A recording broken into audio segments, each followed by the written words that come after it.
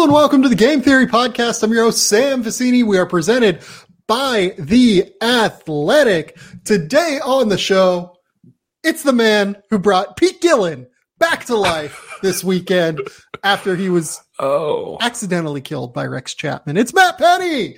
Yeah. What up, Ben? Oh, I feel great. We survived 6 days, 6 long days of basketball, which is great. I'm not complaining about it.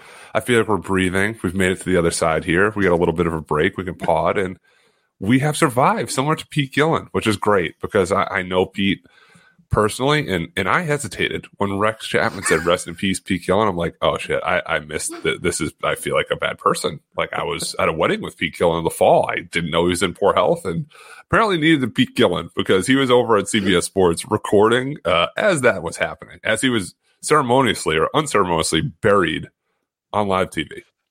We all make mistakes. We all have blunders about call outs. That's a big one to make. I can't. I just absolutely can't. That is hysterical to me. I will say this was a long weekend of basketball for me. It was longer for me than most people because I have to wake up at 3 a.m. to watch these games. And I've got to tell you, by the time the Arizona game happened yesterday, my body was shutting down. Well, you have it like at the actual inverse because you have to wake up at like 3:30 in the morning, right? And then like what time your time did the Arizona game end? 4:30. See, you can nap and recharge, revolve. Like when I woke up, those last few games, and it started off fast and furious. When Rutgers Notre Dame went into St. Patrick's Day, and I had to see the Mike Bray comments afterwards. He says, St. Patrick's Day, we won. I hope there's Irish whiskey on the plane. I'm like holding my eyelids open. So like by the last game last night, I'm just like, please do not go to overtime. We got overtime. TCU Arizona. I'm like, great, whatever. We're here. But I feel like you chase on the front end. I was chasing on the back end. I was chasing the night. Well, I feel like the problem is that when you chase on the front end, it ends up chasing on the back end. Oh yeah. Day. Like there was a time, I'm trying to remember what window it was. It was the window, I think on Friday, where like Auburn was playing Jacksonville State, and like was that window? I can't remember. That was Friday at like 2-ish, 3-ish around there. Yeah, it was the end of the like morning/afternoon window. Yeah. And I was just like, I have to go to sleep. I have to go to sleep. This is my window. This is all 1 seeds except for one game. If I don't sleep now, I'm dead. It was also great too because we kind of looked at some games. We talked about it together. We said, all right, I don't think like Baylor and North Carolina, that won't be a great one. Sleep in a little bit. And we've made a mistake. Like that was one worth waking up for. Yeah. And I ended up chasing it. Like the next game, basically. I can't remember what the next game was there. I don't think it was the Ohio State game. I think it was the day before that. Whatever the 5 o'clock game was, I woke up for the 5 o'clock game, or the 5:30 in the morning game, which is the like second afternoon game the witching hour for you guys. And I was just like, wait a minute, what do we do here? How do we chase this right now? You look fresh. You don't look tired. You don't look sometimes. When people are dragged out after usually long benders for other reasons, not watching basketball, you can see it, but you look rejuvenated. So I don't know if it's been these 12 hours since we've stopped playing basketball that you've gotten to a better place. Well, if people noticed, I wrote a big write-up on the first opening weekend, on the top 10 prospects that participated, except for AJ Griffin, just because I frankly didn't have a lot of takes on AJ Griffin this weekend. But after the Arizona game ended, I'd pre-written Johnny Davis. I'd pre-written Keegan Murray, obviously, because he only played one game. I'd pre-written here and there already, but like I still had 2,500 words to write, and I had to stay up and write it. And then Laura had a netball game that I wanted to go to at 9 o'clock at night. So I didn't get to bed until 1 o'clock. I was up at 7:30 this morning because I was texting you and our mutual friend that our group text is. So like, it was, I don't know. I think that I've tried to eat healthy and not drink this weekend. That was the goal. Yeah, well, maybe that's why you're a little bit more fresh than you would be if you chased it with bad food and bad drink, which makes you set back another day or two, which you don't need to do because we have a little bit of a break, but we're bouncing right back to games in 2-3 days as it is.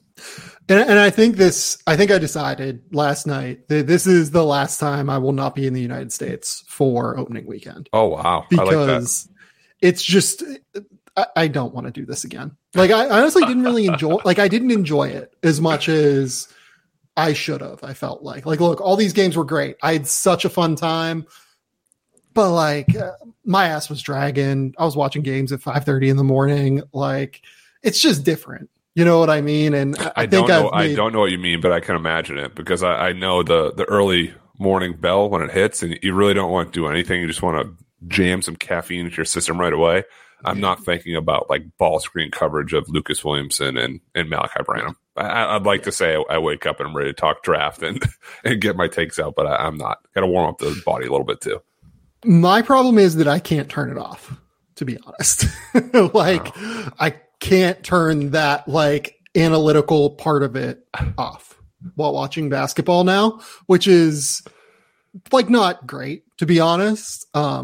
Especially with draft prospects. Like when I'm watching college basketball, I can't turn it off. With NBA games, I can turn it off sometimes. Like if there's just a really great game happening, I'm just like, fuck, I'm going to enjoy this. Like I'm not going to sit here and try and figure out like why this corner 3-point shooter is open right now. Who screwed up the weak side coverage. Like I need to stop. Well, that's how I feel when it's sort of teams that don't have these knockout draft prospects. Like I can just watch the game and relax. I don't have to take notes on my phone. I'm not putting on my laptop. But what I do admire about you, and you tweet about it pretty well, is I'll be watching a game and I get so honed in on 2 or 3 guys that I'll miss like some of the offensive coverages or what they did for ball screen defense or how they scrambled on a skip pass. I'll read yours. I'm like, I didn't even see that because I wasn't looking. I'm just like watching. I'm watching this guy. Like, is Kendall Brown going to do anything? I'm just watching him the whole time. And then it's like, oh, well, yeah, James Akinjo, he dug down and recovered. And that's why Sohan got the thing at the top. And I got to find a way to slow down too because we do get draft brainy here. We do. Like, and I have like irreparable draft brain. I think that's the best way to put it. It's a IDB, irreparable draft brain. That's a new disease. That's a new trademark. We're writing chapters in the book along with the Malachi effect. It's nice. That's a new T-shirt. IDB, irreparable draft brain. Okay, so we're going to talk about Chet Holmgren, Jabari Smith, all of the prospects that we saw this weekend. We're going to talk about the games too. Like, I want to talk about St. Peter's because that's a fucking cool story. Like, I tweeted this already, but just like that story to me is the epitome of like, how can you not be romantic about college basketball? Like, I don't get caught up in the pageantry of it. Like when I worked at CBS, like I worked and talked to Matt Norlander every day. I still talk to Norlander regularly, but like I talk to Norlander every day and he gets so into like the pageantry of it all and the history and all of those things that are just cool, right? And because I have irreparable draft brain, I don't necessarily always get caught up in that. But the St. Peter's thing, like, how can you not get caught up in that?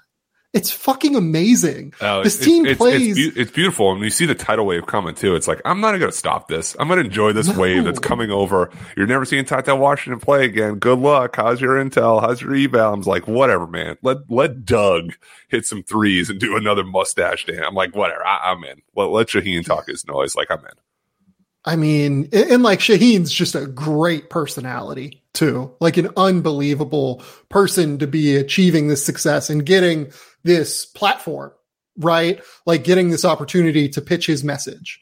Because he's such a good messenger about like New York mindset, like his post-game press conference after their win against Murray State, where he's like, what, you think that like these kids from New York City and New Jersey are going to be scared and the teams are going to out tough us? We do that. That's what we do. And it's just and that's so authentic. It's so New York, New Jersey. This isn't it is Brian Kelly going down to Louisiana and all of a sudden get like a twang. Like this is Shaheen Hall. He played at Seton Hall, man. He coached at Seton Hall. He's from the area.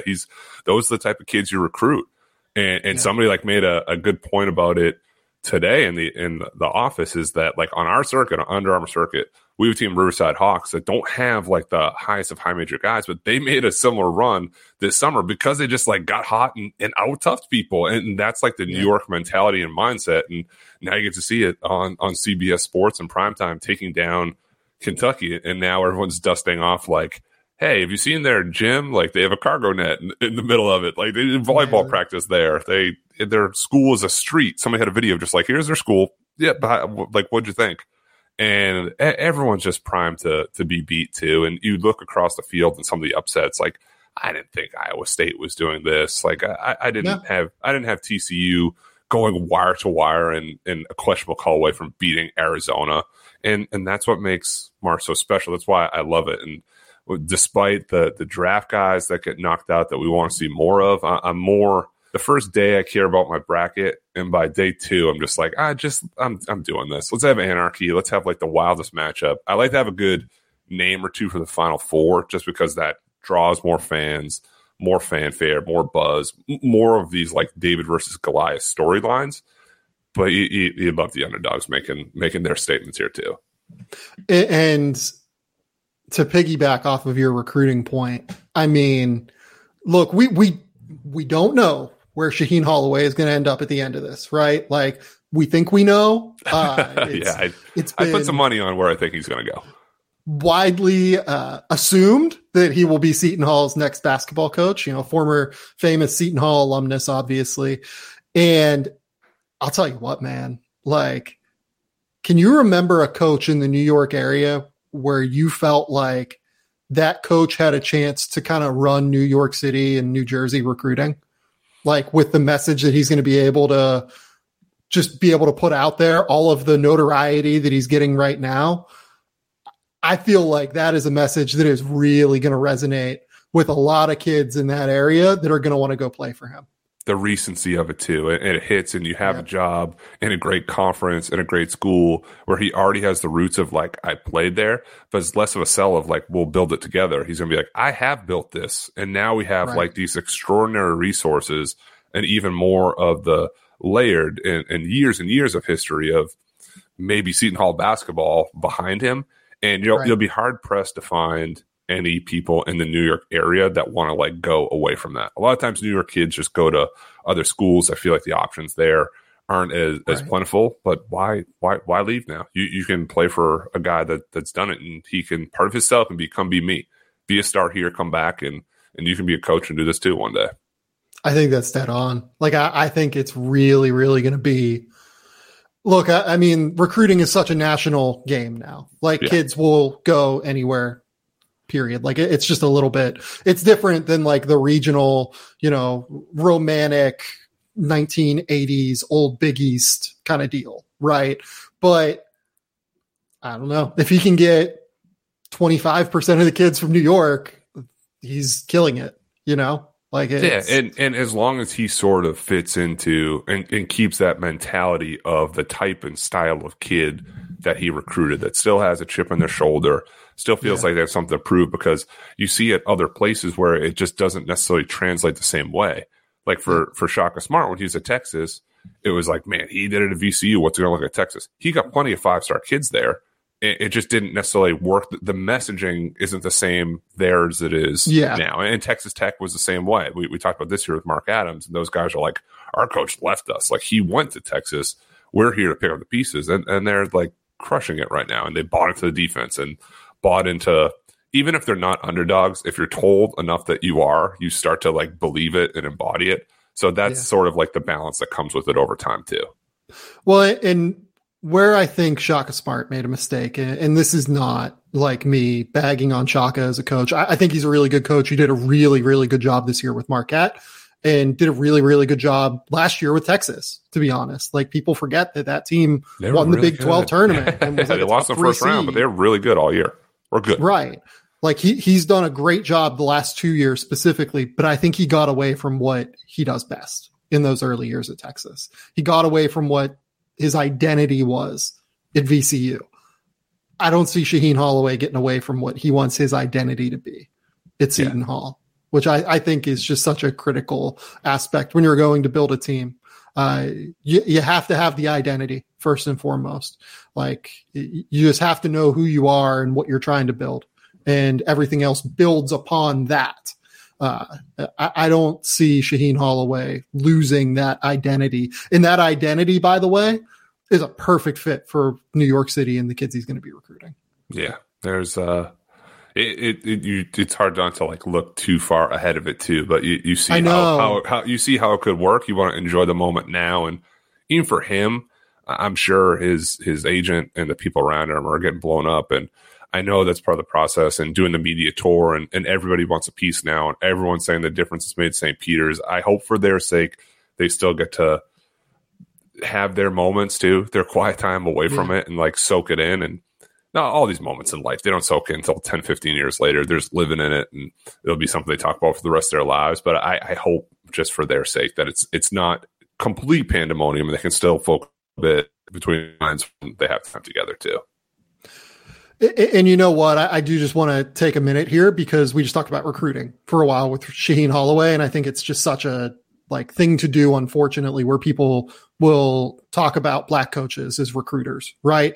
Like St. Peter's is running fucking incredible offense right now. They're running stuff, man. I mean, we're just talking about what he's going to be able to do in the backyard, but like they're running sets and spreading guys out and running off screens and fake stuff and one line circling back. Like I was impressed. They have been unbelievable. Some of the sets he's drawn up in out of bounds plays, after timeout situations, just the general man-to-man offense that he's drawing up and, taking advantage of little, disparities and little problems that he sees. For instance, in that Murray State game, like they were slicing Murray State in a really, really impressive way. And then defensively, they're absolutely outstanding. I mean, look, when you have Casey Nadefo, like, he's just an absolute monster defensively. This is a guy that was going to get invited to Summer League no matter what, because he's the 3-time MAC Defensive Player of the Year and is just like such an outstanding instinctual shot blocker who can move his feet and can move laterally and is 6'7". Like he has real concerns. He needs to shoot it, but like he is really, really stood out for a lot of the NBA people I've talked to.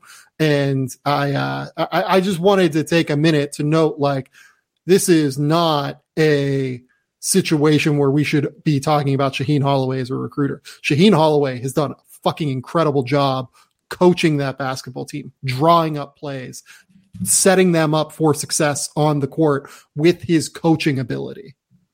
Yeah, and it's just it also speaks to the unpredictability of March too, because like I know they got hot late, but they weren't like this team that was 30-3 or whatever. Yeah. They knocked off all these giants. And I had a conversation with a mutual friend / agent the other day, which made a point that I hadn't thought about, is that when you get on the neutral court, right, all these teams, all these lower seed teams, they believe it because they're like, their momentum's up. They didn't lose in the second round of the conference tournament. Like, let's pick ourselves up, figure it out. Like, they've won their conference tournament. They are hyped up. They're ready to go. They've grown up watching March Madness. They know the upset potential that's there. And you run out there and you look up in the stands. There's a lot of Kentucky blue, but the whole place isn't Kentucky blue. And there's some St. Peter's. There's some empty seats because, like, the way the games are staggered, like, somehow it's never full, which I don't get. You hit your first shot or two. You start looking at your bench like, we can do this right now. And then you mix in the New York, New Jersey toughness. You mix in some really good sets and putting the pedal to the metal. And that's the elements of the recipe for an upset. And that's why they've done it twice already. No, it's dead on. Okay, let's talk about Chet and Jabari. We've gone 20 minutes here. I wanted to lead with him, and we just ended up talking about the NCAA tournament for a while. But like, I was blown away in some respects with Chet this weekend and was underwhelmed in some respects with Chet this weekend. And then Jabari Smith obviously gets knocked out yesterday, going 3 for 16, I think, from the field and not taking a shot from the 15-minute mark down to like the 3-minute mark in that game, if I remember correctly. He went 12 minutes without taking a field goal attempt, in part because Katie Johnson and Wendell Green decided it was Katie Johnson and Wendell Green time. Great time to do it. Which happens from time to time with Auburn, unfortunately, and it was not the best time to do it. I just want to say, too, it was clear that Miami heard what Zep Jasper said when he was asked, I think it was like before the tournament or before their game, Miami's the best transition team in the country. Like, I know that you guys pride yourself on transition play or whatever. Like, how are you going to win that battle? And he was just like, we're the best transition team in the country. Like, he like laughed it off and was like, they're from the ACC. We are in the SEC. And it was just like, okay, man. Yeah, like, well, maybe old Zepp didn't understand that, like, how old that team is. Like, Charlie Moore is like a 12th year senior. He's been at 4 colleges. Like, that team is old. And the 2 oldest teams, I think, in the tournament were Richmond, who won their first round game against Iowa. Their average age is 23. And Jacob Hilliard and Grant Golden are like 60-year seniors. More power to them. And then Miami's is like 22.8 or something like that, like 22.9. It's insane. They're so old. Like, they're going to dictate tempo. You have to like play their game basically because they know how to play at their pace. And that's when sometimes the age disparity comes into play, when Jabari Smith's 18 years old and you're getting boxed out by a guy that's 24. And you go to the NBA, you don't have a choice of, I'm sorry, I'm 18. I can only play 18 and 21-year-olds. That's what he's going to have to face anyway. Yeah. But they grind you out, man. And like, once they got in that hole and you saw it was 7, it was 10, it was 12. Right. And I looked over and I was to my wife and said, I don't think this is changing. Like, I don't see them hacking away at this, especially when they went away from getting Jabari the ball too. Yeah, no. As soon as Katie Johnson and Wendell Green started to take over, like, there was a possession where I felt like Wendell Green, like, got a steal. Someone in Auburn got a steal and outletted it to Wendell Green, and Wendell Green just like went and pulled up from 3 and bricked it. Miami got the rebound. Auburn got like another transition steal and headmanned it to Wendell Green or something. And Wendell Green like went up for some wild layup that he had absolutely no chance to make. And I think that was with like 10 minutes left in the game. I was like, this isn't going to happen. Like, this is just not going to happen if this continues down this road. Like, they need Jabari to be Jabari. And I don't even think it's Jabari's fault that like he wasn't even allowed to be Jabari in that game. We smelt this out for a while, and I watched Auburn play plenty of times. I watched them in person, and I think we talked about it here. It's just difficult when you have 2 guards that are so similar stylistically between Katie Johnson and Wendell Green that it's not, you just don't have the steadying hand all the time. Like, end of the shot clock, I don't trust they're going to pull out, run a set. It's like, here comes another wild one. And then when Jabari gets it, and I'll give him a little bit of credit here, or I guess benefit of the doubt. Yeah, he was 3 for 16, but a lot of times he's like, I got to shoot now. Like, I might not get it back. Like, some of them were bad shots, and they weren't falling. But for Jabari Smith Jr., he still had 15 rebounds. Like, he still competed. Yeah. He didn't sulk. I'm not, like, off the ledge. He's still going to be 1 or 2 for me. And it's... Can you give me your numbers here in terms of just remembering, hey, guys tend not to play well in the final game of their NCAA tournament round. Yeah, Kate Cunningham was 6 for 20. I think he still had 24 points. Franz Wagner was 1 for 10. He was bad. Scotty Barnes had 8 points. He was 2 for 8. And my point is that this is one game. And I know that a lot of people are tuning in for the first time. I know, like, a lot of higher level NBA guys, this is kind of their first time seeing them because they're being told by scouts. And it's like, okay, I'm locked in. You watch that game, it's like, what am I watching? This guy was 3 for 15. He's still 18 years old. We've still seen a lot of his basketball up to this point. I'm not going to go crazy over this, just like I didn't go crazy when he had 30 points. Like, you still have to find some level of it. You can't use this as like the whole point of view of what you view him as a prospect. And the same goes for Chet Holmgren. The same goes for Paul Banchero, for Jaden Ivey. I'm guilty of it a lot, but we got to get out of this like tournament brain of, oh, he was bad, he's a bust, he's just a jump shooter. You know what? He's not going off the bounce. It's not there. A week ago, we were saying he's a surefire first overall pick. So I'm not going to jump off just because he had a poor game. I'm not saying it didn't. It was a bad performance. You wish that he went on a more positive note. He didn't. I still have all the faith in the world. He's going to be a fantastic top 3 pick. Yeah, like, I don't see any world where he falls out of the top 3. I don't. I just absolutely do not. I think he is as good a chance as any player in the draft to go number 1 overall. I think that the betting odds right now are like he's the favorite at plus 100 and Chet Holmgren second favorite at plus 115. So like it's neck and neck. And it's probably worth transitioning to Chet at this point, because Chet came out against Georgia State, who, by the way, like, not a 16 seed. Let's be very clear about that. That is like a 14 seed. That is a very good team that was better than the Colgate team, I think, that Wisconsin played. And 19 points, 17 rebounds, 7 blocks, 5 assists, was the best player on the court, not just by a little bit. He dominated the game, like completely and utterly dominated the game. Now, Georgia State's front court was compromised. Elil Sosemi, how do we say his name? How do we say my man's name? Better than me. I believe it's Elil Sosemi, who is their center. He was one of the best defensive players in the Sun Belt this year. He gets hurt like 8 minutes into the game and compromises their depth in the front court. And as soon as that happened, Gonzaga, I felt good that Gonzaga was going to win. I didn't know if they would cover or not, just because, that they were coming from a pretty real tight game in that first half. Yeah, it's tied. Was it tied at half or down 2 up 2? It was a 2-point swing, whatever it was. Something like that. But you could see it coming. You could just see the onslaught that was going to come in the second half. And we saw it again in the Memphis game. And the Memphis game was probably the most interesting evaluation context that we've gotten for any prospect this year, point blank. Chet Holmgren against Gonzaga, or Chet Holmgren against Memphis. I'm sorry. That is because not only does Memphis have Jalen Duren and DeAndre Williams. DeAndre Williams is a 25-year-old dude who is 6'9", 235 pounds or whatever. Jalen Duren is obviously 6'11", 7'5" wingspan, 250 pounds, enormous human being.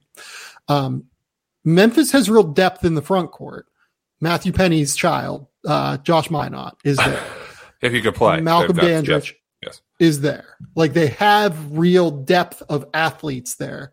Maybe Malcolm Dandridge was a little bit tired and was not like the most athletic person on the court. But like, most teams don't have Malcolm Dandridge as your fourth big. Right. Which he had to play too, because those guys got into foul trouble. And this was like, honestly, and this is not a shot at him, it reminded me of men's league when you're supposed to have 7 guys and 5 show up. And like, you're just playing. After a while, it's like, dude, I am beat. Like, can we please get a sub? Like, no, dude, there's no subs. Like, you got to go like the whole time. And they're trying to run. They're trying to spread them out. They're pulling them out a little bit. And Memphis doesn't have an option because they get into foul trouble. All those guys are like 4 fouls. So like, he had to play those minutes. No, that's dead on. And I know that there was a lot of like consternation about Gonzaga and fouls and how Memphis had like 6 fouls before Gonzaga had any fouls in that half. In the second half, that is. I kind of thought that it was fine. Like, I thought that Memphis and their bigs were not moving their feet.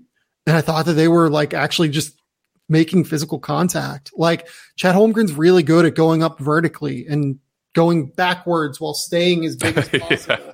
Like and a fadeaway block shot. Like, yeah. Yeah, he's just so big. And I think that there was some real, like, people got frustrated by the foul count.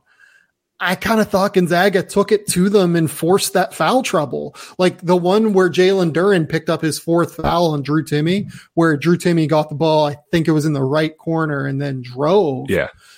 I mean, Jalen Duren just didn't move his feet. He tried to use his body to push into him to slow him down. And it's just a very obvious foul. Like, I thought a lot of what Memphis got called for in that game were very obvious fouls. And I thought that Gonzaga's footwork in general, from Drew Timme to Chet Holmgren to Andrew Nembhard, I thought that those guys were just like, they forced the fouls onto Memphis in that game. Like, I get it that people see the foul disparity, but I thought it was fine. Like, I thought it was okay. I thought it was okay too. And this was the first game because I had someone ask me, what's the prospect matchup you're looking forward to most in the first round? And I didn't really have one. I said David Roddy in Colorado State against Michigan. And I'm just like, fingers crossed, hoping for Gonzaga Memphis. And then in terms of like the individual matchup, it felt like, to me anyway, one of those big time pay-per-view heavyweight boxing matches that doesn't start till 11 o'clock at night. you're just like waiting all day for it to come. Like it felt like there was enormity of the matchup there. And I knew the fouls would be an issue. And I wanted Mark Emmert to turn a little bit into Vince McMahon and come down and be like, this game is going to allow 6 fouls for Chet Holmgren and Jalen Duren. And the crowd goes nuts because you knew they were going to have a happy whistle. It wasn't going to be a situation where these guys are going to play the whole time. And they came out so fast and so hard that Chet and Jalen were gassed at the 16-minute mark for the timeout. Yeah. Jalen Duren scores in the first play or buries him, whatever. He points to the bench like, I'm that guy. And Chet comes down. They came out way too hot. And you do in the first half, you mean? The first play of the game, they came out like, this is insanity. Like this pace will not continue of how they're going at each other. And I saw the critiques on Twitter of Chet and Jalen. And the best part is that it was on like the same play. Like Chet won versus Jalen won. So in my head, I'm thinking, do you remember the meme a few years ago? Is this dress black and blue or is it white and gold? And people were just so set on, no, it's white and gold. No, it's black and blue. The play with Chet when he gets back down and bodied and then still blocks the shot, there's some people saying Jalen Duren is too big, too strong, Chet can't stop him. Then other people saying Jalen Duren has no craft outside of 2 feet. That's all I can do. Then the other side of the coin. Chet Holmgren can't hold his ground. How's he ever going to be able to do it in the NBA? Other side, he didn't hold his ground, but he altered and blocked the shot. So it's really like beauty is in the eye of the beholder. You could take out of that what you wanted. I wasn't as concerned with the Chet thing. He didn't play well overall offensively to show the whole package this game. He short-armed a couple threes. He was kind of like this scalable, high-level garbage guy by the basket. I don't mean that as a shot either. But it's like, here's a tip dunk. Here's a lob of the dunker spot. Here's getting to the free throw line. He still had 9 points, 9 rebounds, 4 blocks, was in foul trouble, should have had a couple more free throws, should have hit a 3. So I was encouraged that if he's able to still do this, he was plowed over and he held his ground, that there's more to come and more to get there. The one thing that concerned me the most is when he put the ball on the floor and he got a forearm into his chest, it looked like slow motion. And the guys in the NBA are more built like Jalen Duren than they are the guys in Georgia State and the West Coast Conference. Still both both great teams, great programs, but Jalen Duren is what they look like. Those are the guys are going to face in the front court. So how's Chet going to be able to adjust when he pulls those guys on the perimeter to be able to get by them quickly and not like pushed off? Every time he caught it, it was like a push off. He's off his spot. It's starting as a fadeaway. He's going to have to build his base to get there. I'm still firmly believe he's going to get there. Just going to take some time. You know, I had no problems with Chet on defense in that game.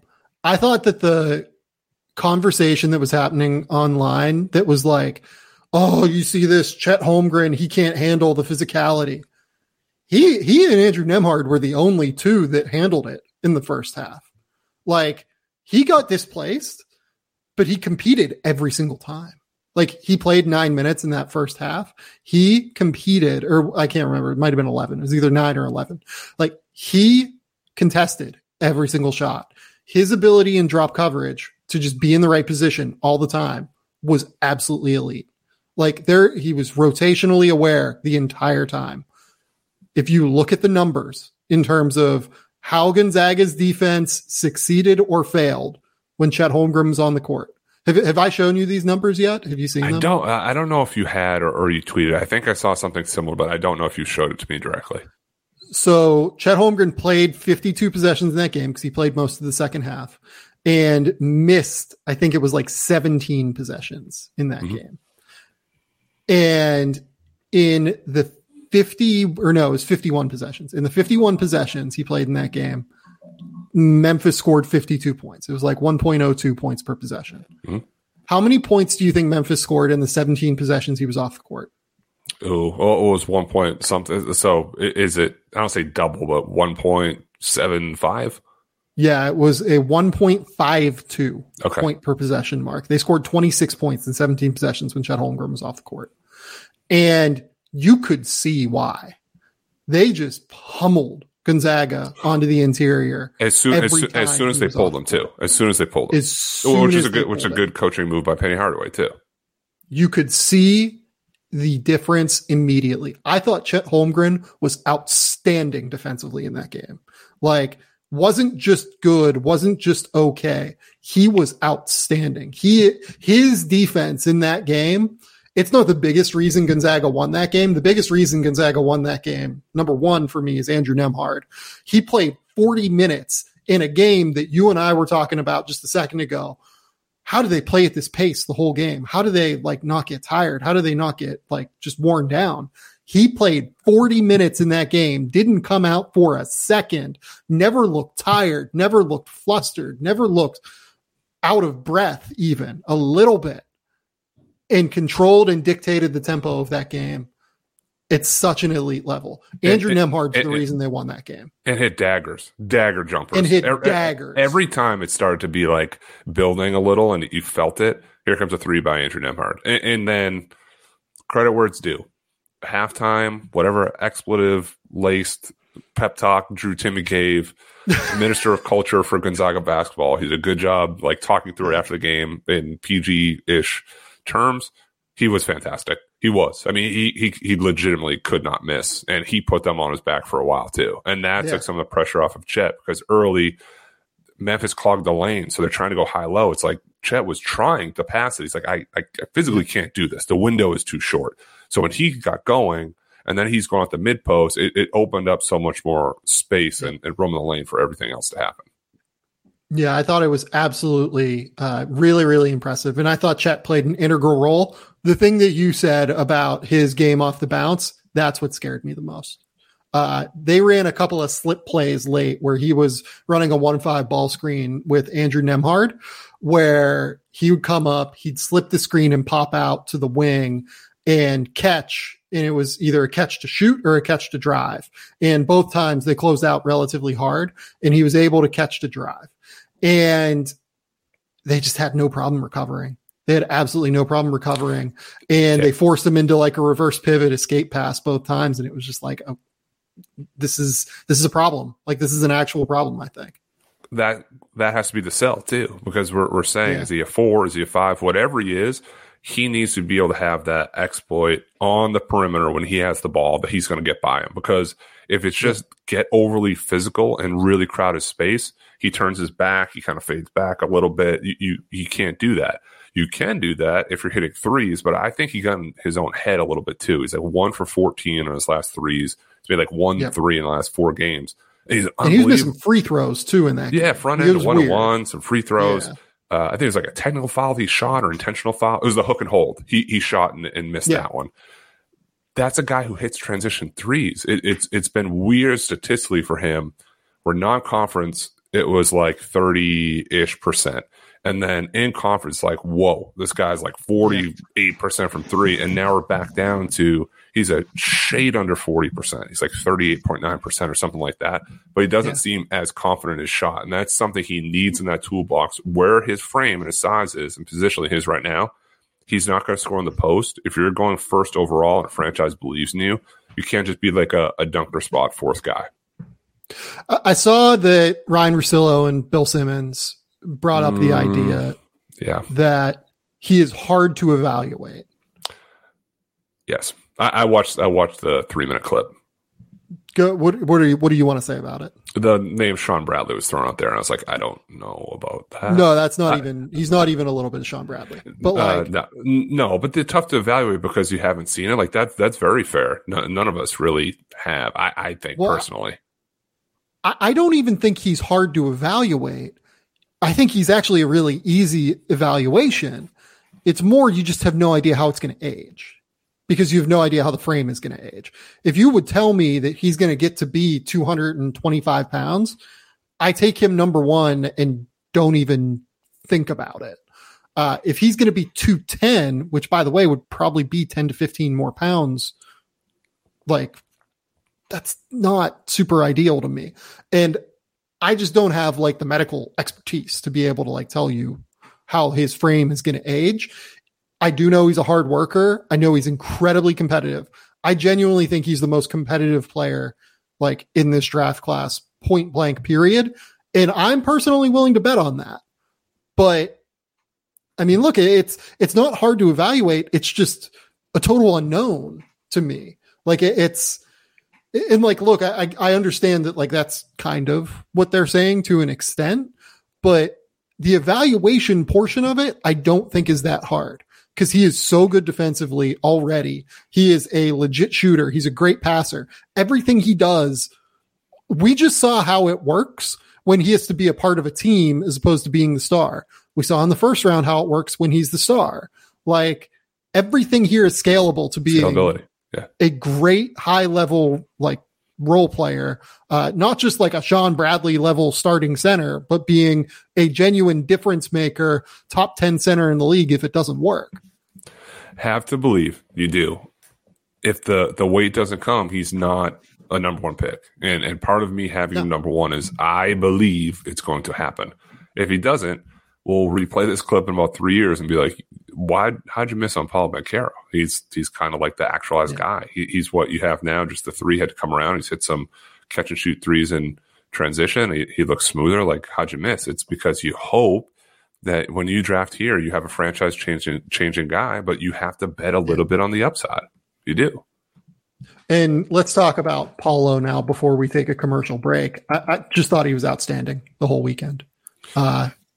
I thought he was absolutely outstanding. And we've talked about the passing a lot, the two of us on this podcast. He's Duke's best passer. They need to run their offense through him. He is a genuine, like, terrific passer. Over his last 11 games, he's averaging 4.5 assists per game. Like, that's more than Jaden Ivey. I was kind of going through the lottery guys.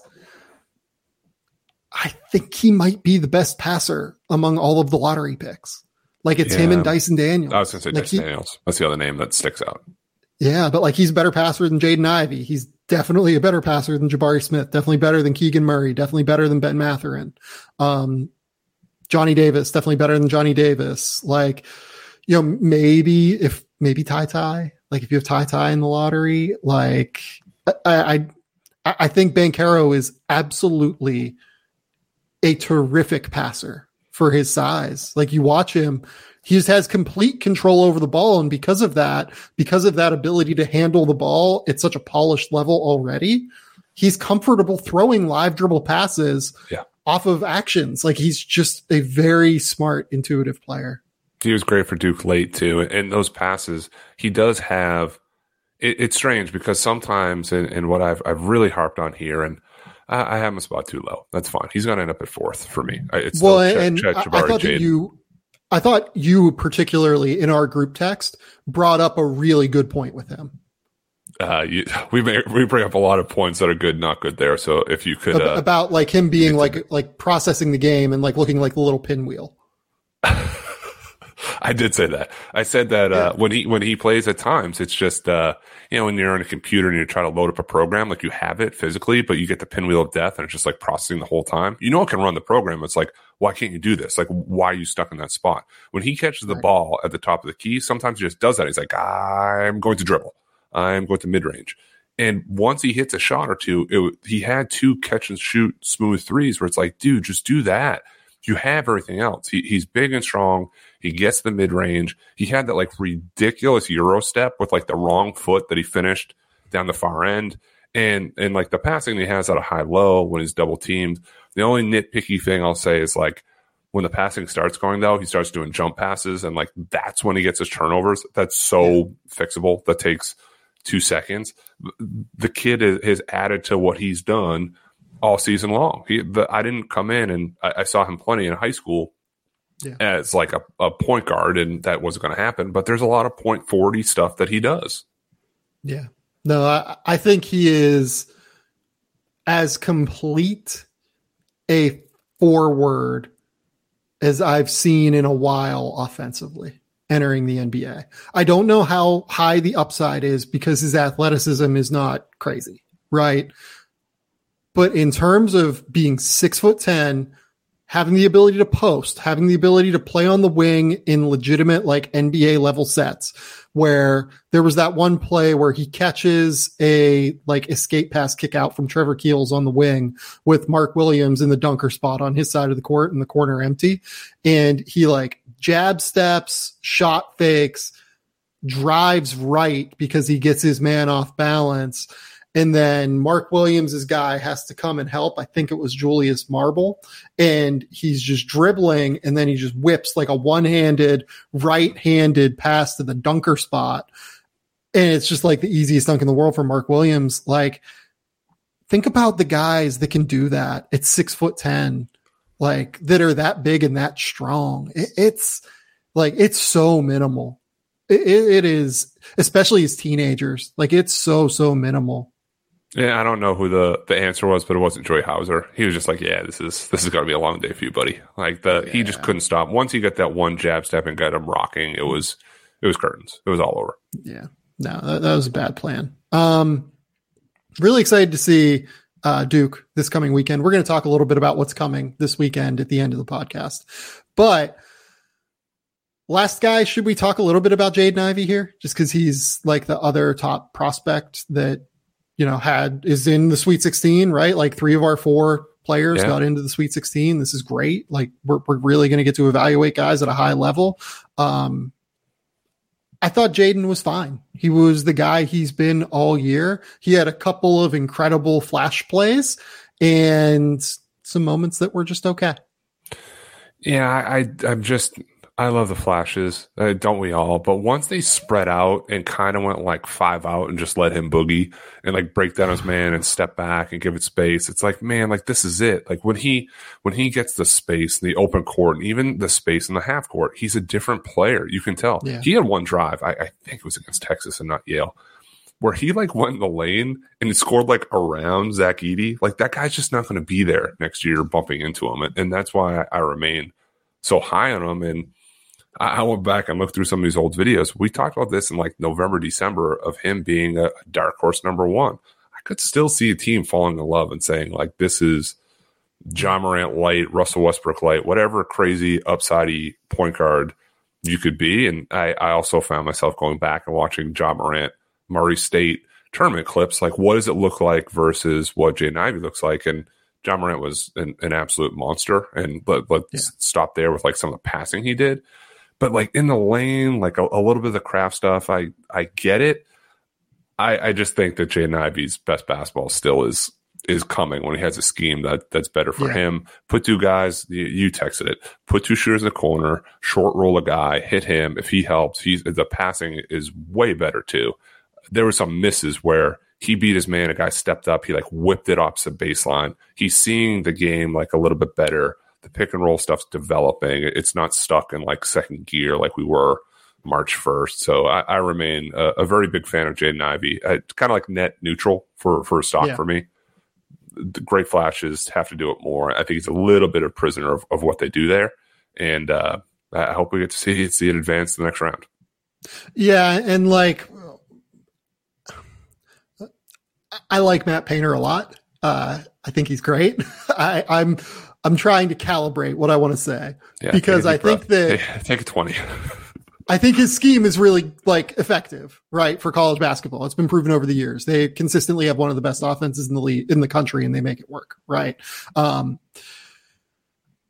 I'm disappointed on some level that we don't get to see Jaden Ivey as often as we could in NBA like settings, I guess.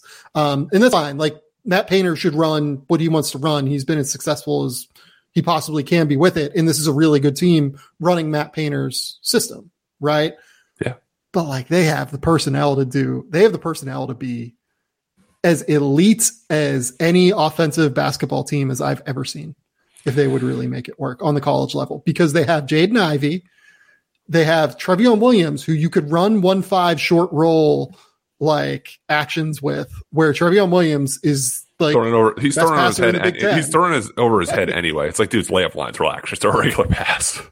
I mean, like you could run some really high 1-5 ball screen actions with Trevion Williams, and you could use him on duck-ins, and then you have the shooters, like you have Sasha Stefanovic, you have Mason Gillis, like you have the other, is it Isaiah or PJ? I think it's Isaiah Thompson. I always forget which Thompson it is at Purdue now, but like you have the personnel you need to run just an unstoppable 1-5 high ball screen action that Jaden Ivey will run mostly in the NBA. And again, like I'm not taking shots at Matt Painter.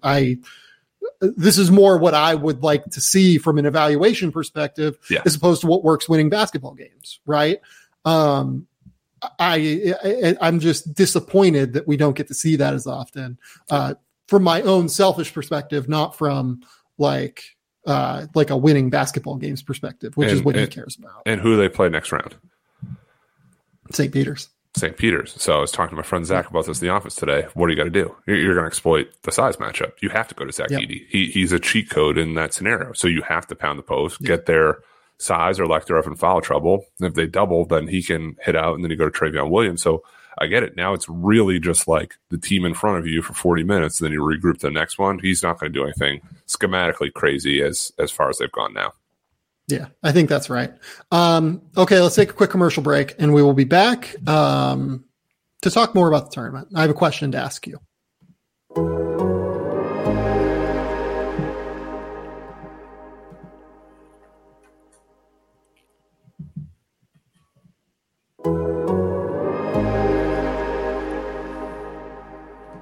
Okay, we are back. My question for you, Matt Penny, who is the player that helped themselves most in your mind this weekend?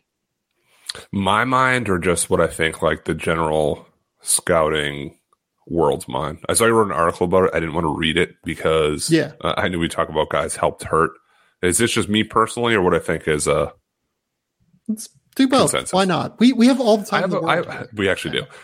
I have a not weird one, but probably like a non-traditional one. I'm going to go with Mark Williams from Duke. And he was great. He was great this weekend. The reason I say this is he had 15 points, 8 rebounds, 5 blocks. And all the stuff we said about Paolo, a lot of it worked because Mark Williams was there to like rip the rim off or then block down the other end and take off. And that coincided with Walker Kessler not playing great. He had 2 points, 2 rebounds. He was 0 for 6 shooting. He wasn't the same player from a month ago where he was named SEC Defensive Player of the Year. I have those guys right here. And it's like, I know it's one game where we're advocating for people not doing this, but I watched that Mark Williams game. I'm like, the translation for him as an NBA 5 is so much more seamless than it is for Walker Kessler. So in my mind, in terms of my draft ranking and evaluating, I took the most out of Mark Williams' positive performance based on the guys that are around him and how he was still effective. And we're not running plays for Mark Williams. He still had 15 points. Yeah, no, I think that's right. I think Mark Williams really, really helped himself this weekend. I thought he was outstanding on defense. 2 games that don't really put him in difficult positions.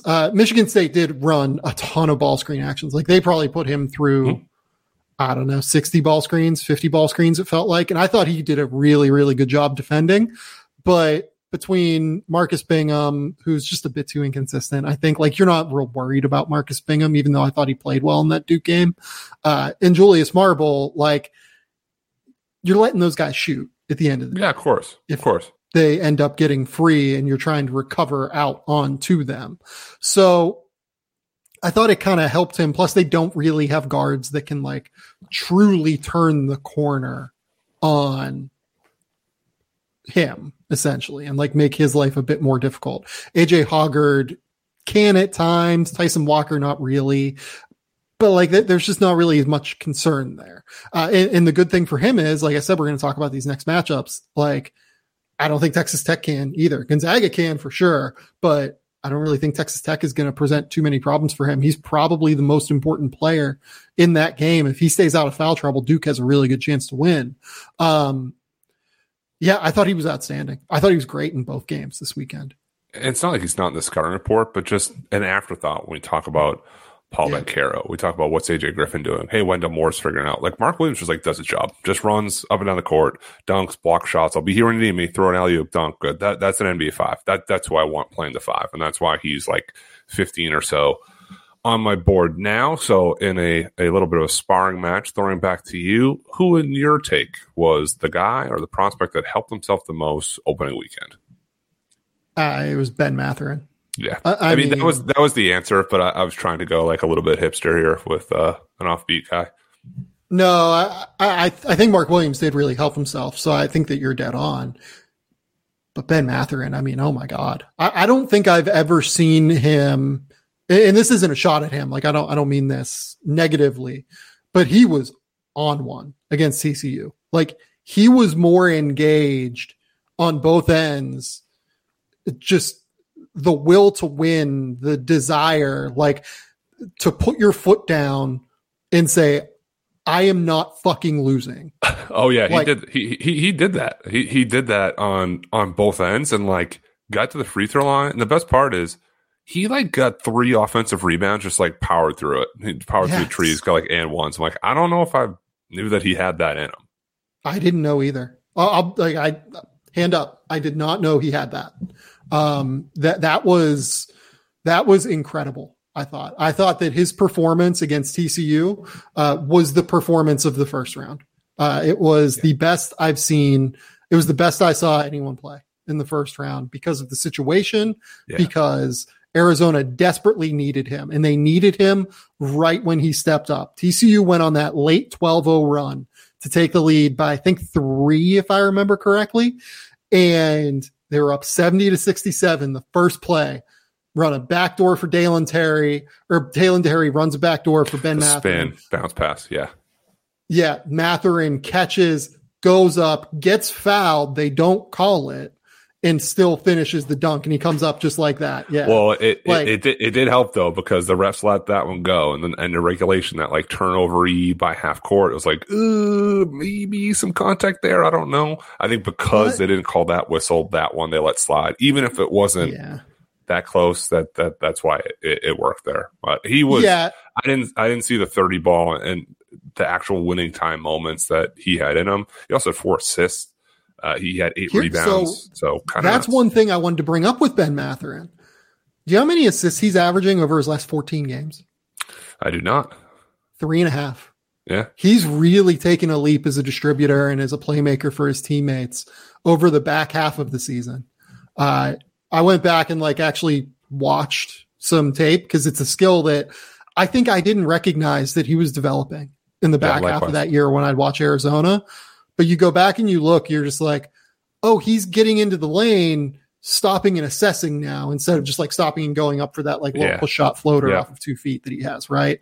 Or like escape passing. Like he's actually attacking to make a play now. As opposed for his teammates or for himself, as opposed to just trying to score himself.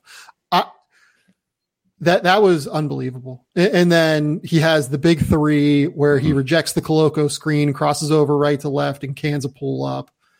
He had 2 ridiculous 3s off of movement in the first half. And oh, by the way, we haven't even talked about his highlight play yet. Oh my God. Like that dunk off the 45 cut from Koloko where he catches the pass and just goes up through Eddie Lincoln. Like that was, I had the TV here, I had the screen there, and I'm kind of like going back and forth, and this game's ending. I'm seeing that. I'm like, oh boy, I better lock in over here. That was ridiculous. That was on par with the Jabari Smith end of the game dunk that he had in the first round, but the Benedict Mathurin one was probably more impactful. And Isaiah Wong on Jabari Smith. I would say those were the 3 dunks of the first round. Yeah. Man, that was something different from Ben Mathurin. I slid Ben Mathurin up to 8 on my board. I'll be like, that is I'm looking at 7 right now, but I've been all over. I had him like 6 when he like, I had like 27-point run for like 4 or 5 straight games. They were getting over the hump. Then it was like, I don't know, it kind of hit the walls. I had him down at like 12, and then I bumped him back up. I did, and this is all still very fluid. While we're talking Arizona, I think we should also probably touch on Christian Koloko a little bit. If he made a draft highlight video, it might just be from that game. The actual highlights of 12 and 13 from the field had some like moves in the post that were a lot smoother that he's done in the past, like 2-hand blocking shots that Eddie Lampkin scored on him a little bit. But you see the appeal of, I think I have him at like 40 right now, or 41.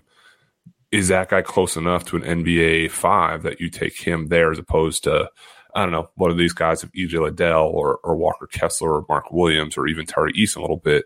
in the 20s. Like where's your scale on him, and where do you kind of see him fitting right now in the draft range?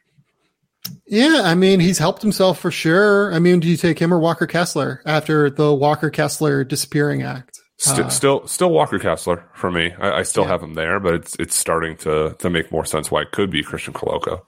Yeah, look, I've had Koloko somewhere as a top 40 guy for a while now. I think he goes a little bit higher than where I have him, to be honest. Like, I think he ends up in the end of the first round. It's just like a lot of Clint Capella there. Like, when you watch him, like, which is good. Like, if I get Clint Capella at 31, like, I'm doing backflips. That's a home run. And honestly, if you get Clint Capella at like 17, you're ecstatic. Yeah, right. But like, I think there's probably a little bit more downside with Koloko just because he is not quite as fluid. Like, his hands aren't awesome when you watch them. And like, whenever he has to create his own shot out of anything that isn't a dunk, he has these moments where it's just super robotic. And there's some wowzers moments. There is, but he had one turn over his left shoulder where he like kind of like snuck in like a righty jump hook and used his length, and that's the intrigue with a guy like him. But you know what, too? Like, you go and you watch. I don't know how much international stuff you've watched. Have you watched any Ismail Kamagate? I had Andrew Schlecht ask me that today. I haven't in probably about 2 months, and that's like the deep dive after the tournament. Like, let me get back into the international prospects. Kamagate throws up some like wild ones. Like, part of it is because I think he's a little bit more comfortable and a little bit more fluid than Christian putting the ball on the ground. Yeah. But like, if you take away his first option, he doesn't see an outlet. Like, he'll throw one at like 100 mile an hour off the backboard. We saw that pass this weekend. What was it? North Carolina? Who threw the pass that was like, I know what you're talking about. Like, fired off the backboard. I just looked. I think it was North Carolina, because I thought it was North Carolina because Baycott looked up like, and they show the replay of Baycott looking up in slow motion, like, what is that thing doing? Like, what are we doing here? I thought that it was Mathurin. I thought that Koloko did great. I know you want to talk about Malachi Branham though, because I thought that he I do kind of solidified himself in a pretty real way. Like, I talked pre-tournament about these were two really strong opportunities for him, or at least one against Lucas Williamson, to be able to prove that he can be the guy. He actually didn't get much of the Lucas Williamson assignment. They mostly put Williamson on EJ Liddell.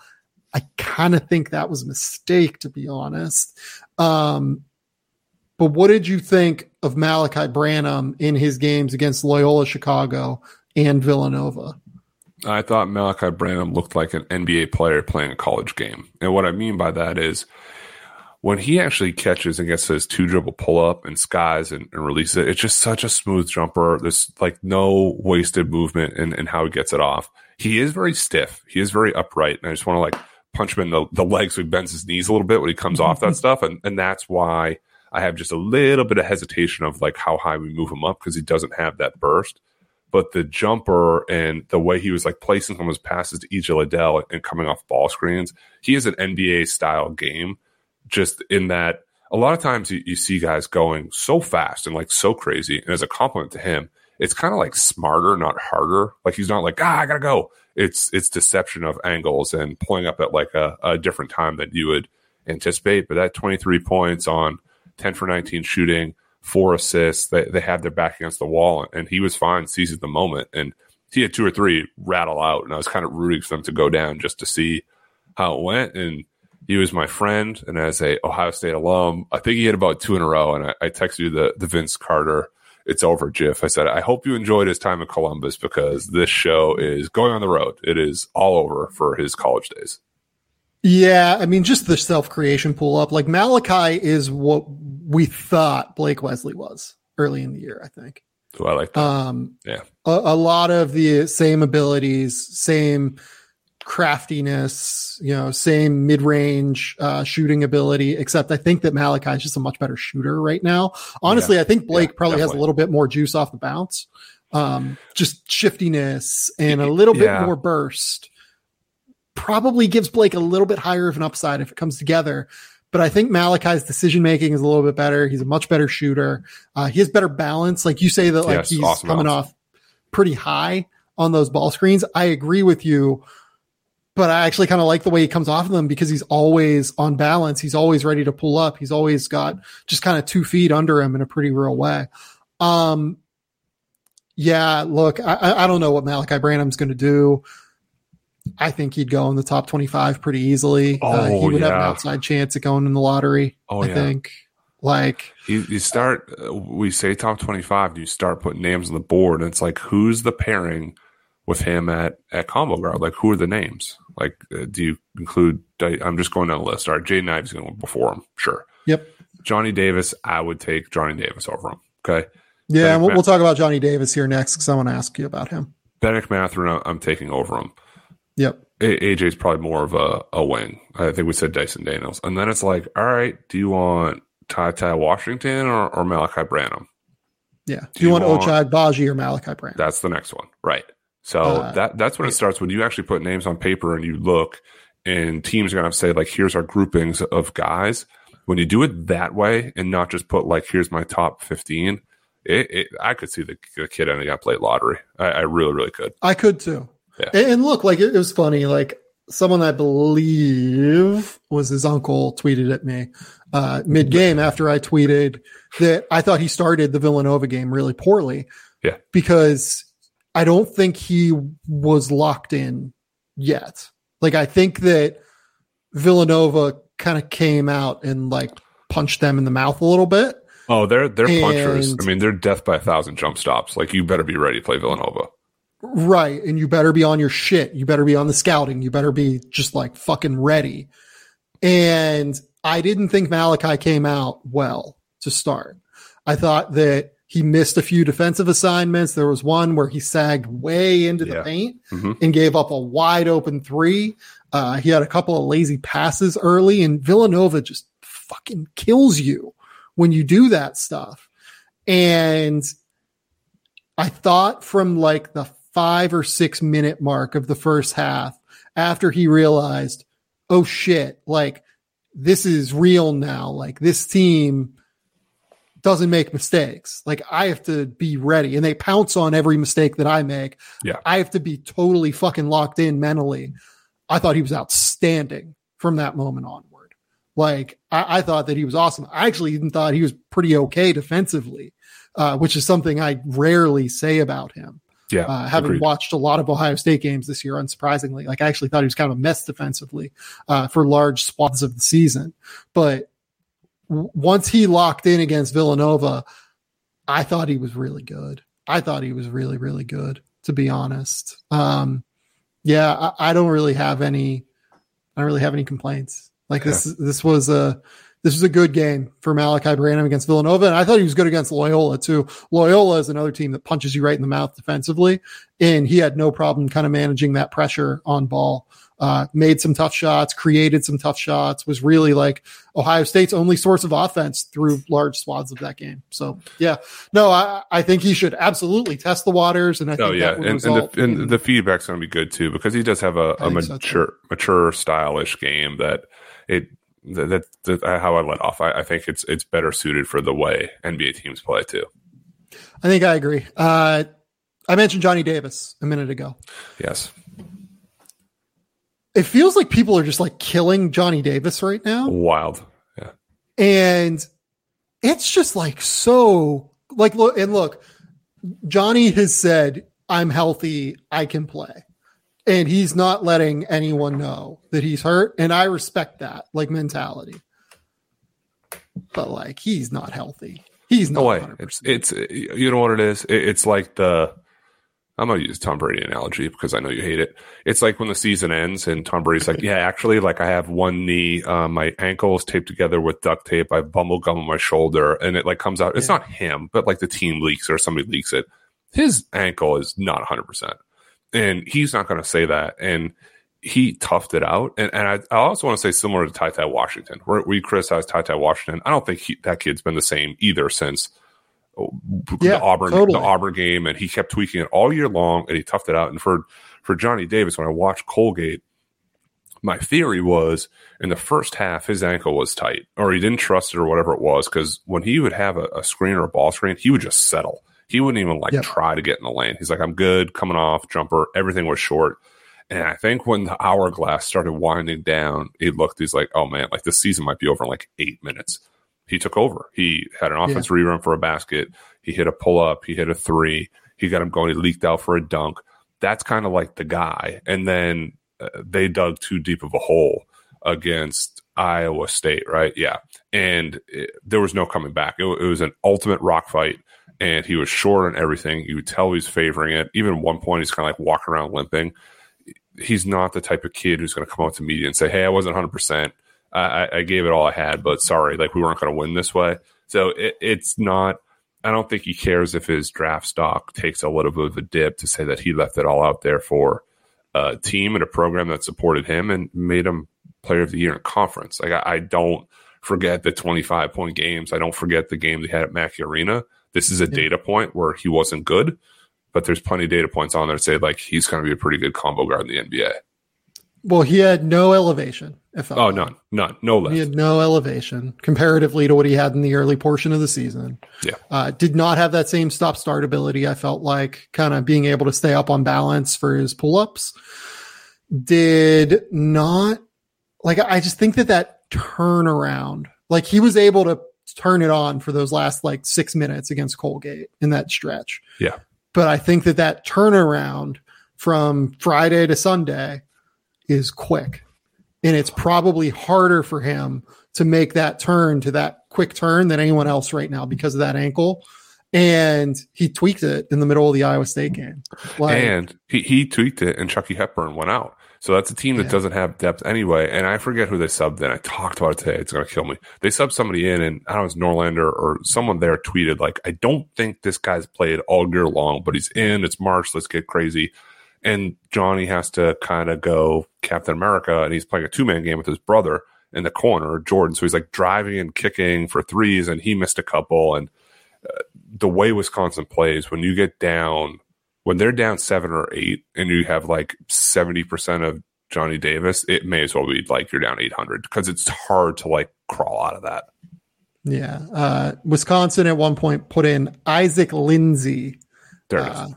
Who is a 6'4" sophomore who has played in, it looks like 1, 2, 3 games, 4, 5 games this year, and has not played more than 4 minutes in a game. And credit to him that he went in there and played. It's just, your back is, you don't have many options. And talking Iowa State, one thing I want to say real quickly is when they played LSU, do you know what maddening it must be as the assistant coach that had to scout for that game, where it's like, hey, Tyrese Hunter can't shoot. He shoots 26% from 3. Let him shoot. He had 7 threes. He was 7 for 11 from 3. You know how frustrating it is to prepare for a team and the scout just like throw out the window. And the next game, Tyrese Hunter went 1 for 10. So that's the things that will keep you up at night and you think about forever. Like, how do we get around this? And you know what? Like in LSU's case, I don't want to give them a pass because they gave Tyrese some wide open catch and shoot shots too. But don't you do that if the guy shoots 26%? He's like a jet otherwise. Like, all right, just give him space. Like let him do it. Yes and no. Like, I want to go under screens, but like, I don't think Tyrese is such a bad shooter in general that like, I'm not contesting. You know what I mean? Like, I'm not like trying to get out. Like, there were times where he was like wide fucking open in the corner, and it was just like, you guys can't let him do this. Like, you can't let him keep getting away with this. Well, he got away with it. Yeah, no, it's you can't. I just don't. I thought Iowa State did a great job preparing its team, is what I will say this weekend. I thought TJ Otzelberger and that staff did a fucking incredible job. They loaded up the paint every single time LSU drove. They barely defended the 3-point line. It was really, really sharp scouting. And then against Wisconsin, you would see, especially when Chucky Hepburn went out, they would overload Johnny Davis's side with help defenders, basically close all of his space to be able to create open shots. And plus, you have Gabe Kalsher, you have the Kuntz guy, you have Isaiah Brockington, you have Tyrese Hunter's obviously a really good defender as well. Like, you just have all these guys that are really plus defenders that can crawl into a guy's space. Gabe Kalsher did a lion's share of the job. Did just a phenomenal scout on Wisconsin, I felt, in that game, and deserve a lot of credit. The other game I want to talk about a little bit more substantially is Tennessee, Michigan, because I thought that was a phenomenal game. Yeah. And was really interesting from scouting perspective on a number of fronts. Look, Caleb Houston, I think, did he put up a Snell? Was it a Snell? I don't know if it's that bad. Was it? It was close if it wasn't. Snellish. I'll look for it here. I don't know if it was Snell, but it was close. But it was close. But the guy that was really, really impressive in that game, I thought, was Kennedy Chandler, especially turning the corner. I thought Michigan did a great job late on him. They went some zone looks. They started to kind of differ their ball screen coverages with him. But Kennedy was outstanding for the first 30 minutes of that game. And it was the best I thought I'd seen Kennedy Chandler play all year. It was. And he kind of ended, he started here, he hit this middle, and I feel like he's done enough to solidify himself as back to being a first round guy, the way that he was able to get in the lane. And they didn't have like ways to stop him either. And he has these weird kind of releases where he doesn't get blocked very often, and you think that he would. And the kid, he's won it at every level. You hate to see him go out the way that he did. And you saw the emotional embrace with Juwan Howard, who he's known for however long as he is. There were pieces that played beyond the narrative, and part of the reason I kind of am slow to push him up another level too is the size. And he hasn't had quite like the struggles with bigger defenders as I anticipated as the year wore on over time. Yeah. No, he hasn't. I thought he played great. I thought he was a much better defender at the point of attack than what we've seen. Like, he's been really good. And it's the length too. Like, he's fast and has the length despite being small. So he gets in those passing lanes. You want him to cheat like a little bit less, but he has really good instincts to be like one pass away from the ball and like jump that lane. Yeah, no, I agree. It wasn't a Snell for Caleb Houston. It was a steal, 3 rebounds. Snellish. Yeah. That was a good scout. 2 turnovers too. Yeah, that does count. He had one, or no, he took 4 shots. No, you know what? We're podcasts here.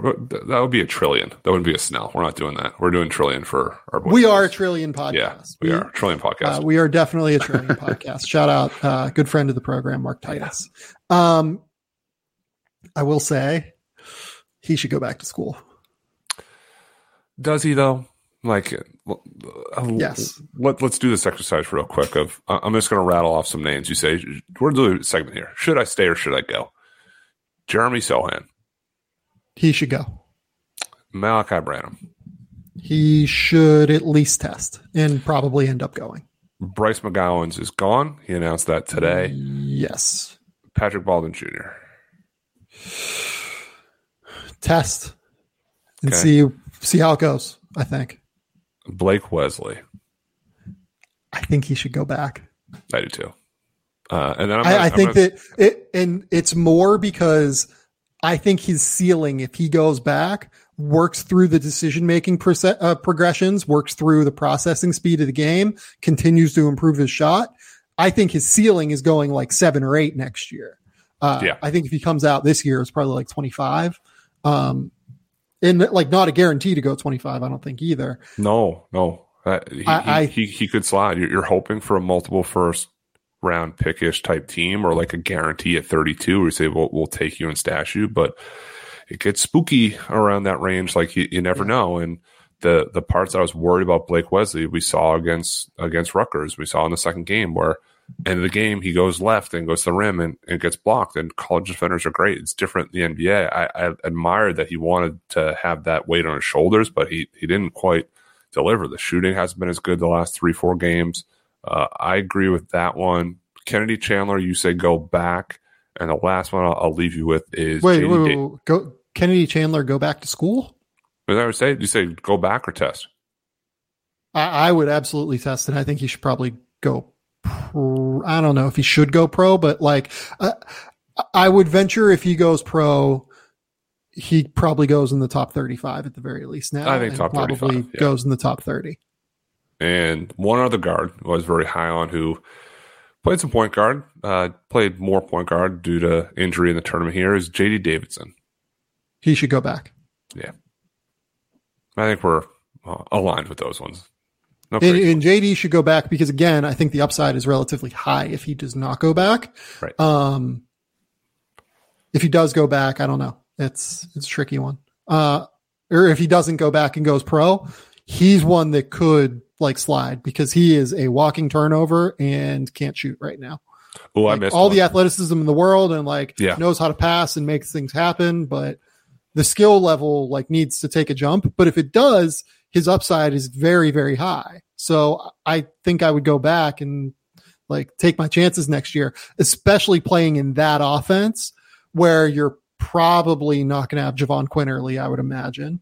I think I saw his brother entered the transfer portal today, which not a good sign if you're keeping Javon Quinn-Early. Like you're going to have an open runway to just being the lead guard next year. I would go. I think I would go back to Alabama if I was him.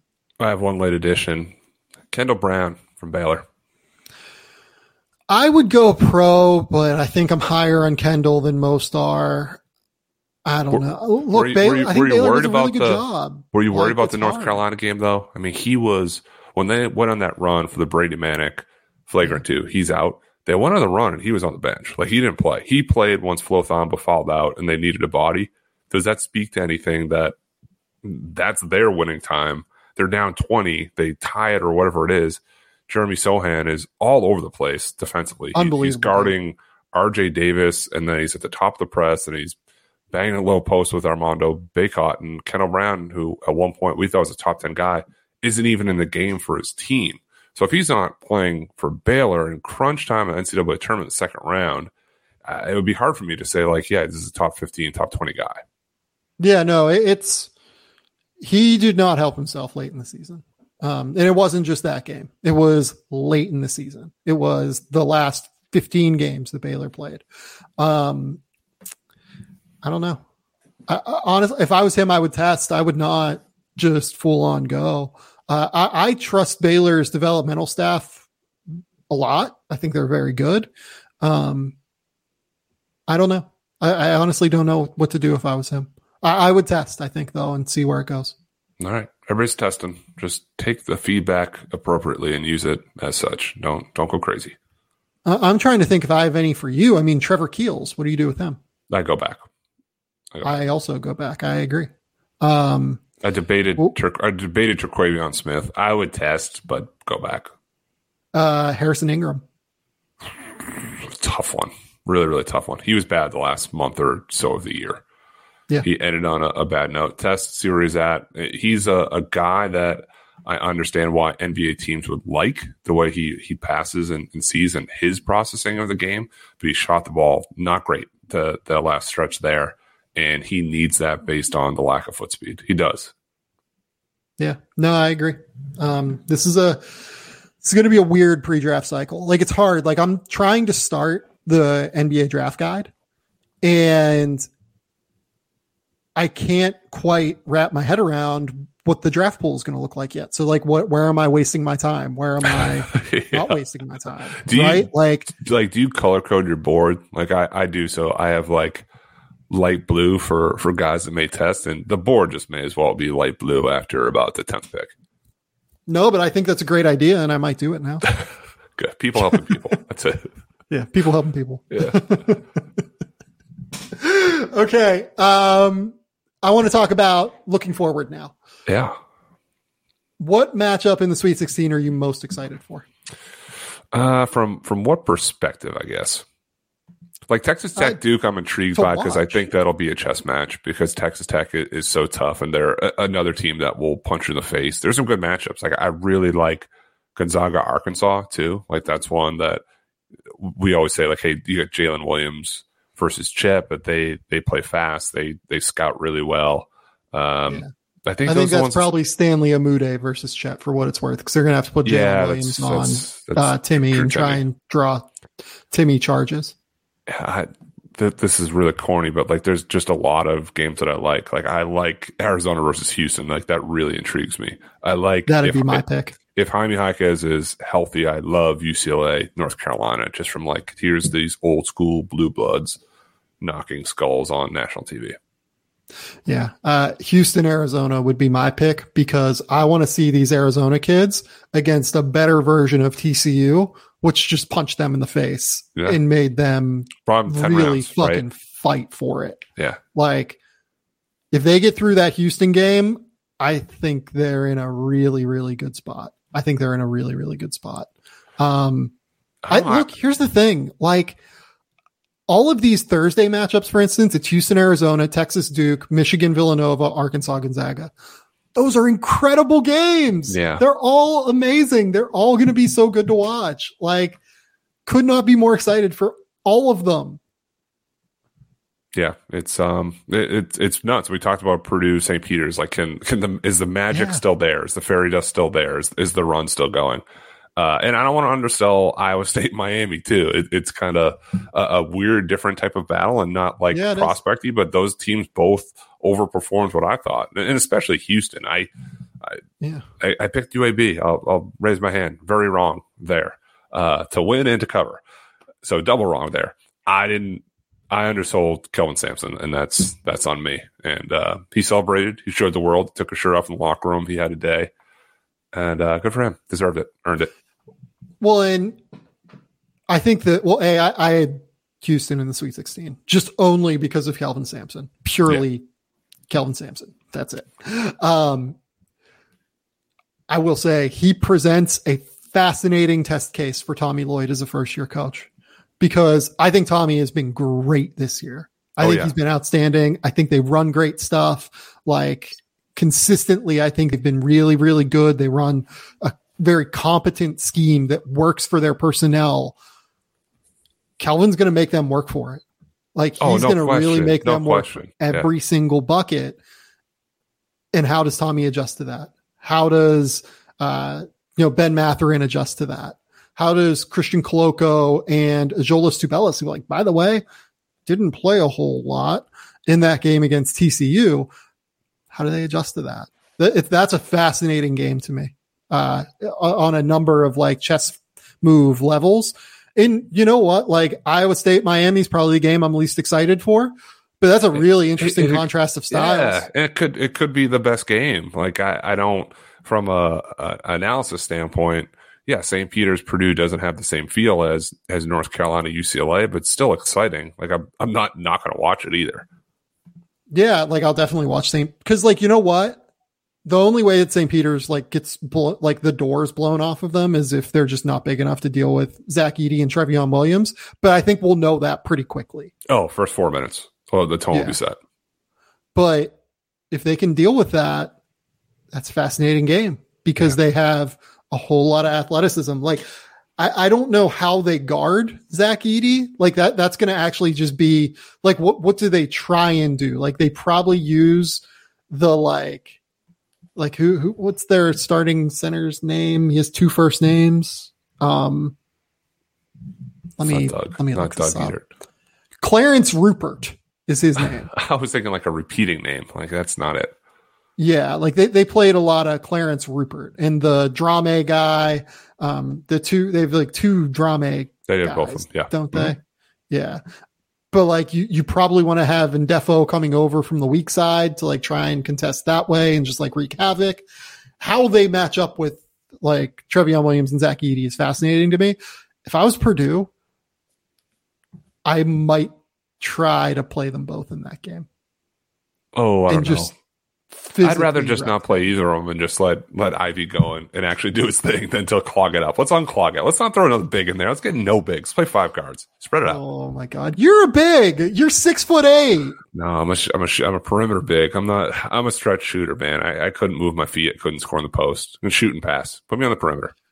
If you were going into a gym, like if you were to play in a pickup at the Final Four, what are we talking here from 3? Are we talking like 5 for 8 from 3, like lights out? Like, what are we? Oh, these days, no. I mean, the men's league peak, yeah, sure, but now we'll be comfortable if it's like 3 for 8 these days.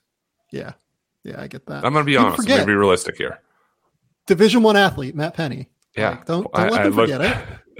Somebody from I did the Down to Dunk podcast today, and they had a question, a mailbag. They said, "Can Matt play 3 10-day contracts, so we can like tank more for Oklahoma City. I said, be careful, man. 0.8 points and 0.6 rebounds per game. Might get you a little bump into playing. Who knows? What would your knees say to that? They would say no, thank you. My bank account would look great. It would be nice for about 3 hours, and then the ice and my back afterwards would not be too favorable. Put it that way. Just be done. Yeah. Okay. I don't know. I don't think we have anything else. I didn't ask for questions this time. No, it's great. We went for an hour and a half. Cover a lot. I feel like we don't need to dive too deep. I assume there's no chance you watched any movies this weekend, right? I didn't. I watched. This is bad. Siesta Key is back on MTV, so I watched one just dumb episode to like clear my head. I didn't watch any movies. I have about 3 in the hopper, and I laughed because I think you tweeted about it, but Ben Affleck has a new movie on Apple Plus or Hulu. And it's on Hulu, yeah. There's snails involved. I actually wanted to see that just based on the preview. And then I want to see the WeWork movie, which I think is also on Apple Plus, with Jared Leto playing the founder of WeWork. I believe that's right. I think it's a TV show, isn't it? Maybe even more so, but I haven't even clicked over there because we've been first 4 into the tournament from legit. I think we recorded Sunday, and then we had like the Monday kind of prepped, and it's been tournament all the way through since then. Yeah, I have had no time. I worked from 8 a.m. to 12 p.m. Monday through Wednesday, and then Thursday it was, 3 a.m. to 9 p.m. or whatever. So, I've watched one movie in this time. It was The Cursed. Laura and I sat down and watched it. Here's the clicker. I'm sorry. I'm up early. I'm sorry I'm watching these games. You pick it. You drop it. Definitely a Laura pick. No question. Laura pick. It was Boyd Holbrook and Kelly Riley. It was not awesome, but we have the Nick Cage playing Nick Cage movie coming like within the next month. So every movie he's made the last 10 years, aside from like Pig. Oh, well, no. Do you not know about this movie? I don't. I think it missed me. So it's called The Unbearable Weight of Massive Talent, where Nicolas Cage is literally playing Nicolas Cage. I can't. That's off season. That's once you get through the tournament. I don't have to think anymore. That's too much for me, man. I think that it comes out after the tournament. Awesome. I'll watch it the Tuesday after the national championship game. And take a guess what its rating is on Rotten Tomatoes right now. So Rotten Tomatoes is a percentage, correct? Yes. So are we doing audience score or top critics? Very important. Top difference. Critics. Oh, it's got to be like 26%. 100. We're in triple digits, baby. How many people? Sorry, that's like out of like 3 people. I think it's out of like 17. It's not a ton. Wow. I'm actually surprised. But we're ready. We're locked and loaded. I'm here for a Razzie award-winning movie. I don't know if I'm ready for a Nicolas Cage playing Nicolas Cage being like a best picture. I'm not prepared. Did you see Pig last year? Because no, you said that. I didn't. I know that was like kind of his go-to. Yeah, he was actually his own personal reconnaissance was that. Yeah. We're gonna have like a Nick Cage comeback here. The other movie that I'm so fucking excited for, and I hate it. I hate myself for it. Do you know what I'm gonna say? We saw trailer after trailer for it during the NCAA tournament. Corona Light. I don't know. You told me. The ambulance movie with Jake Gyllenhaal and Yahya. I made a joke about this to my friends. Like, hasn't he made this movie? Haven't I seen this one like 3 times? Just like he's been the operator, right? So here's Jake Gyllenhaal's like emergency scene. He's been the operator of that late movie, like the Danish, like Swedish remake, right? He was a Nightcrawler where he's chasing the ambulances and beating them to the crime, and now he's in the ambulance. This is like the trifecta trilogy of Jake Gyllenhaal and 911 operating. Was he just obsessed? He's like, I got to cover this from every angle. I can't do it. I can't. He's just growing. He's growing. I guess. Yeah. He's getting promoted. I love Jake Gyllenhaal. I do. I'm a longtime fan, going back to Donnie Darko. But get out of the ambulance, man. Diversify a little bit. I need this Jake Gyllenhaal ambulance movie. Like, there's no way that this isn't like a dumb rewatchable movie. Oh yeah, it's the Sunday morning, mid-afternoon. Do I take a nap or throw this on? Yes, both. Put on the couch. That's the movie. Don't have to think. Pop in and out of scenes. Yeah, like at some point this week, because the Oscars are coming up, I have to watch Drive My Car, which is the 3-hour Japanese movie. Yeah. And that's the last one that's on my list, like period, for all of the Oscars. That's great. I've seen everything else. And it's just like, it's 3 hours. It's like a meditation. I'm literally just like, driving a car for 3 hours. It's a lot. Man, I'm good. Like I would rather watch Ambulance right now. Like I get it, but I'm sure it's a great movie. I'd probably rather watch Ambulance if we're just being real about it. Totally. Like, and you're an art house film guy more so than me, but give me the Ambulance. At all the complaining I do, I'll still take the Ambulance. Still chase it. I agree. But over the next week, I also have to watch as many Nick Cage movies as possible before we got to do that the unbearable weight of massive talent. Because, man, what a world! Okay, Penny, you had so many great points today on the show that not only is Pete Gillen now alive, he is thriving. Oh, I love Pete, and we are. Pete's the best. We're ready to go here. Penny, tell the people they can find you on the internet. Find me on Twitter, Matt_Penny, and back here with Sam, the Game Theory Universe, Metaverse, as often as I can, but mostly on Twitter. So I have no idea when Matt and I will record next. We have to have a conversation about that offline. Because I'm flying to the United States on Tuesday, Monday. On Tuesday? Time. Wow. We are creeping up. That's a fantastic. I know, right? Not this week, next week. Okay. Yeah. No, I know that. But that means that you're getting closer. And hey, man, we might record it like a normal time out of a hotel room. We'll see. We'll see how crazy we can get. How wild, right? Yeah. So we have to figure all that out. I'm going to have a couple of NBA podcasts this week for sure. Where I literally just ask the person on the podcast to explain the NBA to me right now, because the NCAA tournament has taken up all of my time over the course of the last 10 days. Keep it locked here, though. We'll have some really, really great content coming up. Until next time, though, we will talk soon. Bye.